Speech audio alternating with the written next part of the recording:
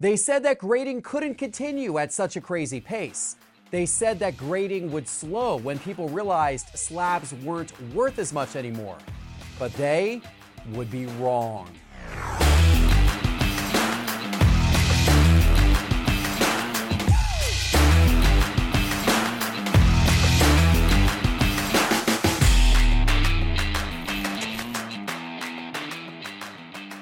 Hello, sports card investors, and welcome to another episode of Cards on the Table. And wow, Doug, Carter, I got some big numbers to share with you today because these are the gem rate numbers of the total numbers of cards graded in January of 2024, just this past month. PSA graded 1.22 million cards. That is near record levels for PSA. SGC graded 157,000 cards. That is a record level for SGC. Then you've got CGC, which graded 184,000 cards. That's a strong number. Most of those trading card games.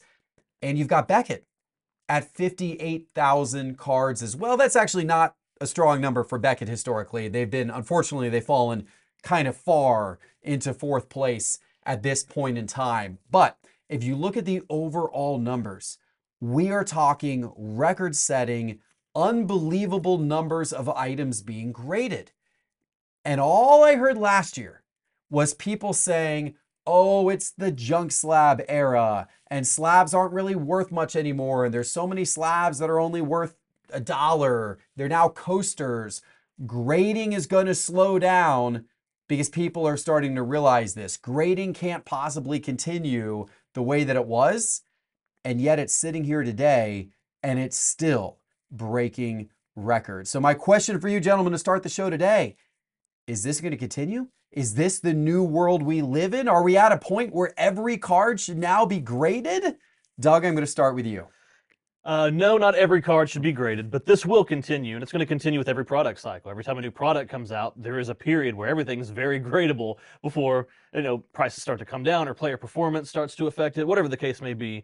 But it's a pretty simple proposition when you look at to grade or not to grade. You look at the cost of that card for you. You look at the cost of grading for that specific card, and then think about worst case scenario for that card's grade. If you eyeball it and you've got a sharp eye, and you're thinking, I think this card's a 10. Well, price it at a 9. What happens if you're wrong and it's a 9? Can you at least break even? And then it's a pretty simple proposition from there. Yeah, you can probably grade it. You can probably grade that, and you'll have a window where you can turn that around. Other things to worry about, like liquidity of a certain player or a sport or a set, all kinds of things like that. But if the turnaround time and your cost makes sense with what the grade that you expect within maybe a grade or two, yeah, why not? Just grade it. Yeah, and I guess the fact that grading prices have fallen a lot. Yeah, of course. They've got a more affordable. SGC's running specials all the time. PSA has now been very, very aggressive about specials. They had a whole month of specials, and now their prices are dropping. Yeah, exactly. Yeah. And they got prices dropping on their higher level plans. So that equation that you just talked about, it now favors grading more cards than ever before because the price of grading isn't as big as it used to be. Carter, is that what's going on here? And as a result, is this going to continue? Man, I really think it's the execution of turnaround times is the biggest deal with this. I think in 2020, 2021, there was so much uncertainty about when you would get your property back. Cards are a property, right? And you would send a card off and you would literally have no clear idea when cards would come back, and you would have very little updates for months and months on end. Today, you can there's more steps in the process with every grading company. You get more updates. It's more encouraging for people to submit on their own. I just think the execution of getting cards back in a timely manner is why people are grading more. People feel like they're comfortable with it. They're comfortable going through group submitters. They're comfortable doing them themselves. And I just think this isn't going to stop as long as people can continue to grade cards and know when they're accurately going to get them back. And when these companies can execute that, I think people are going to continue to grade on their own. Yeah. And PSA recently announced improvements not only to pricing, but they also announced that their turnaround times are now faster as well at various service levels. Does that, PSA's numbers, when you look at them compared to these other grading companies, it's so dominant right now. I mean, it's almost 10 times what these other companies are, with them lowering prices, improving turnaround times. Do we expect that dominance to continue or possibly even grow? What do you think, Doug? Yeah, I do think the PSA dominance continues. I don't see a reason why it wouldn't. The pricing is competitive enough that you don't have to search for lower prices. Of course, the reputation they have, as seen on the secondhand market, when you go to resell that card, PSA holds up Yeah. better than any other a company does. And their interface is a lot easier now. You know, if you've got the app, you get the ability to, to reveal your cards, which is kind of a fun little thing to kind of sit there and swipe your cards. There's just, they're making all the right moves essentially. Faster turnaround times. They've been really fast for me personally lately. My last, sub that was estimated at 30 days was almost a week. Yeah. I mean, really fast turnaround times, competitive pricing. I can't find an argument against them, to be honest. Yeah. Your view the same, Carter? I gotta agree with Doug. I think as long as they're executing turnaround times and people are happy, they do so many little things like Doug mentioned with the app that just make the collector experience better. Yeah. As long as they're doing those little things, they're being aggressive in those areas, and they're continue to push growth, they're gonna dominate for quite a long time. Yeah, seems to be the case. And I want to give a shout out to Joe Davis at Got Baseball Cards. They're the group that we use here to group submit to at Sports Card Investor. And if you want to go through a group submitter with your cards, if you just want to mail them off and let somebody else worry about them, let someone else worry about pre-screening them and entering all the titles and everything for you, Got Baseball Cards is a great option. The way you do that is you go to sportscardinvestor.com, click grading in the main menu bar for special pricing. Again, sportscardinvestor.com, click grading in the main menu bar. Well, seems like the grading companies have a lot of good things happening right now. Another company that's got a lot of good things happening is PWCC, particularly in their weekly auction this week. I couldn't believe that they had a 2017 Bowman Chrome Gold Refractor Ronald Acuna Jr. card, obviously from here in Atlanta, the MVP. What a fantastic season. It's the gold rookie auto number to 50, and that was in their weekly auction. Yeah. Not their premier auction, but their weekly auction. It's going on right now. That is a card that I am definitely going to have my eye on. Doug, anything catch your eye? Yeah, that card did. I almost picked that one. I was this close to picking that one, but then I went to the next page and I saw a 2021 Prism, Black Shimmer, 1/1, Shea Gilgeous-Alexander, PSA 10. Oh, Shea is my guy. Had to go that route. Yeah, he's been really good this season. Really, really, really good. How about you, Carter? That was really hard. There were so many cool cards. I chose a 2018 Topps Chrome Blue Refractor, Shohei Ohtani rookie out of 150, Beckett 10 pristine. It's a pop 3, matches his new Dodger There you blue. go. It's a Dodger color match. Dodger blue. Not an Angel color match. True. Kind of a modified color match, but it's still a color match. All right. That's a sharp play. All of these cards and many, many more are in PWCC's weekly auction right now. Go to PWCC Marketplace to check out those listings and to bid on those plus thousands more. Okay, guys, let's jump into the next topic. This is around the Data Dive video that Teapot did for the Market Movers channel this past week. And he did a whole video about how to decide what cards to buy, particularly if you're on a budget. There's a lot of questions. There's a lot of opportunity cost. I mean, if you've got a set amount of money to buy cards with, are you putting that into one really high-end card or a couple high-end cards? Are you trying to spread it out? Are you trying to diversify? Are you going for one player? Are you going for a lot of players? Are you going for one sport or a lot of different sports? To what degree do you guys diversify versus kind of concentrating down on just a few things? Carter, I'll start with you on this one. Yeah, if you're on a budget, I like to separate in two categories, more of the GOAT category, more of the prospect category, right? Like if you're into like LeBron or Patrick Mahomes, I don't mind you going all in on them, right? If you're going more after guys like maybe Brock Purdy, I want to diversify a little bit more between other quarterbacks. So, but I think trying to go as rare as you can, as cheap as you can, that may include purchasing cards that aren't rookie cards, right? I mean, you can find some cheap second, third year one-on-ones in some sets. I think those are good plays, potentially gold, stuff like that. But I think if you can separate from the guys that are established and the guys that aren't, then I would definitely lean towards going one when they're established or multiple when they're not. Yeah. Yeah, that's fair. Diversify the risk for sure with the guys who aren't established. Right. Going one big card with a non-established guy, that's a true risk. Right. Well, hopefully if you diversify, then hopefully one of them at least pans out, and maybe that helps you out in that aspect. I think that's a good way of thinking about it. Is that how you think about it, Doug, or do you have different strategies here? It's so hard to answer this question because there's so many variables that come into play. Mainly, what's your budget, right? And then also, what's your risk tolerance look like? For me, if I'm working with a smaller budget, in my head, what I like to do is buy raw and grade. That way, I don't have to worry as much about that particular card, that particular player, and their performance, because there's enough margins built in from raw to grade. If you have a sharp enough eye, right? If I can buy a stack of Brock Purdy's raw, and then I average out the cost of, say PSA 9, right? And I know that there's going to be profit built in there. That's probably the way I'm going to do this. But, short term versus long term, you've got all these different things to think about. There's not an easy answer to this. I wish I could just say this is how you do it, but there's no way you can just sit there and lay out a plan like that. But I really like your idea of going as rare as you can for what you can afford. Mm-hmm. That's always going to be a better play long term than just buying a stack of base cards, right? But again, give me your criteria and I'll try to give you a better answer, but it is a broad category. Yeah, and I mean, of course, there's also the additional question: are people trying to invest? Yeah. Are they trying to Short term, just Right. collect? And if they're trying to invest, is this a short-term play or is it a long-term play? Because I do think that changes, the answer to all of this quite a bit.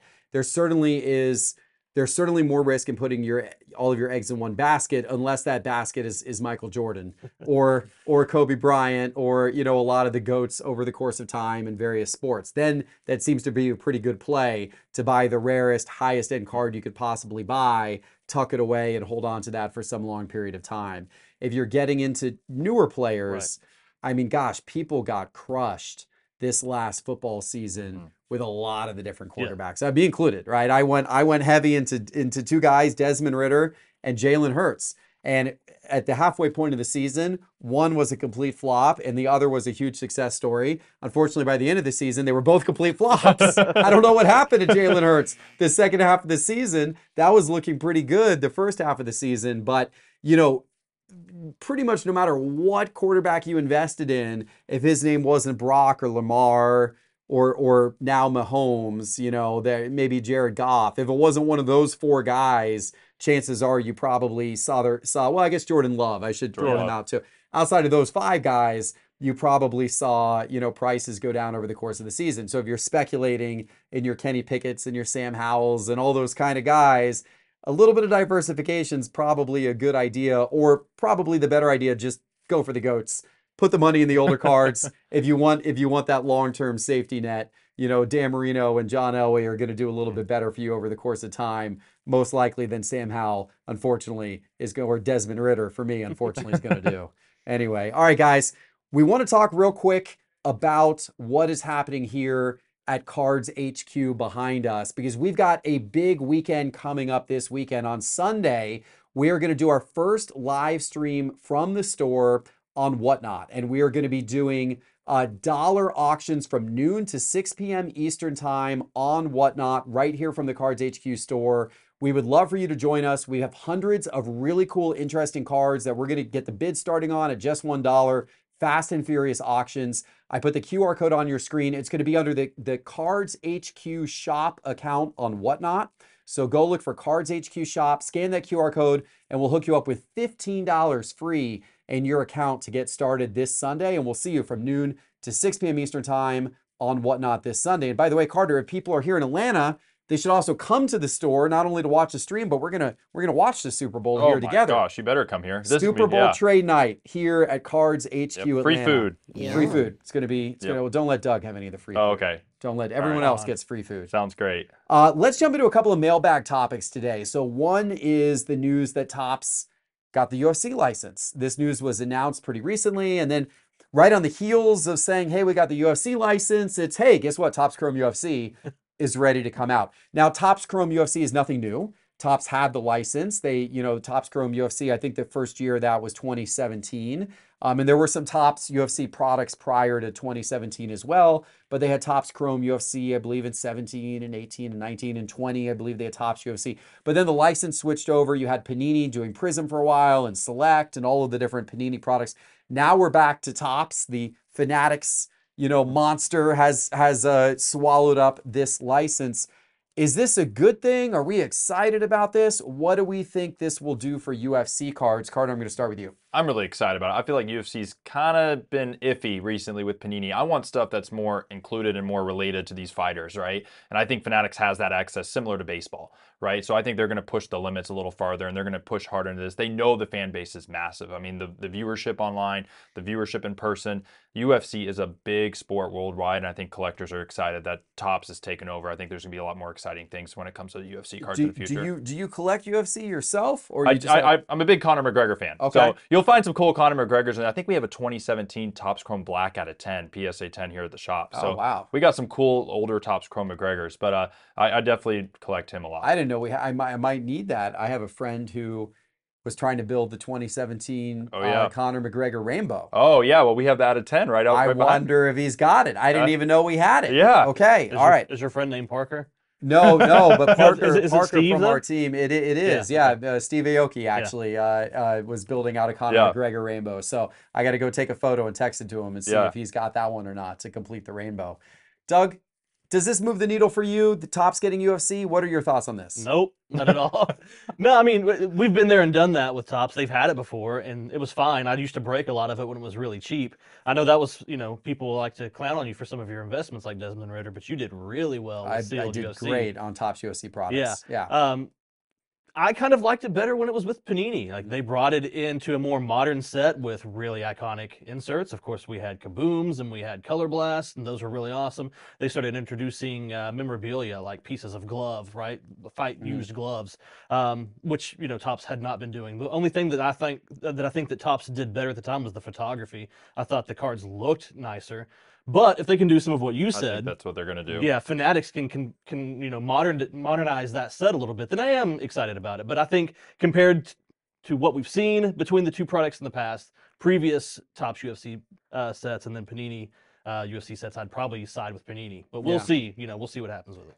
Interesting. Yeah, and we'll see where it goes. The one thing I do like about Topps getting involved is their products tend to be more affordable. And if you look at the difference between Topps Chrome and Prism, I mean, across all sports where they both are making the products, whether it's soccer or baseball or now UFC, you're going to see it as well. The products are more affordable. I think that's a good thing for getting more collectors involved. So for that reason, I'm encouraged. Speaking of Topps, we're going to get to our second mailbag today. This is new. Topps has just dropped Fanatics exclusive retail blasters. I believe this is going to be for 2024 Topps Series 1 baseball. They're going to have blasters that are Fanatics exclusive blasters that have redemption cards in them for signed memorabilia.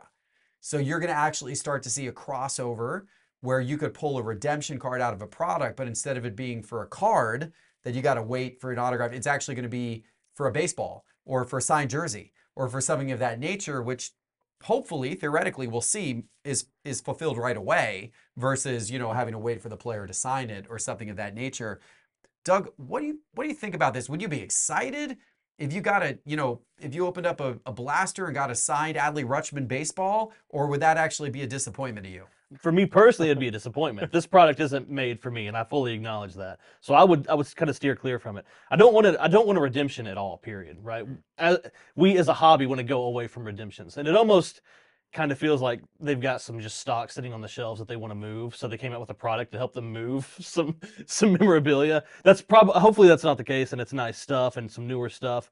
But yeah, I mean, for me, when I buy a box of cards, I want to pull cards. I don't want to pull a jersey or a hat or whatever the case may be. But there are people out there that may love this product for that exact reason. So while it doesn't cater to me personally, I can see the appeal for someone else, and it's a cool sort of change up on what we've been used to. Yeah, I see what you're saying with that, and I do think that's a good point. But I will say, man, we sell some of those boxes in the store that are like the sealed jerseys, boxes, and some of that stuff's so cool. People go crazy for them. Sometimes I think it's almost more fun to rip one of those open and see the cool jersey you get inside. But then what do I do with that? If it's a card, I can just put it on my little card display. I get this whole jersey, then I've got to go get it framed, put it in a shadow box. Just wear it around, Doug. Wear it on the next cards on the table. Wear your frame. Wear your jersey. Wear it with pride. What do you think? Coming here with a signed helmet on, yeah.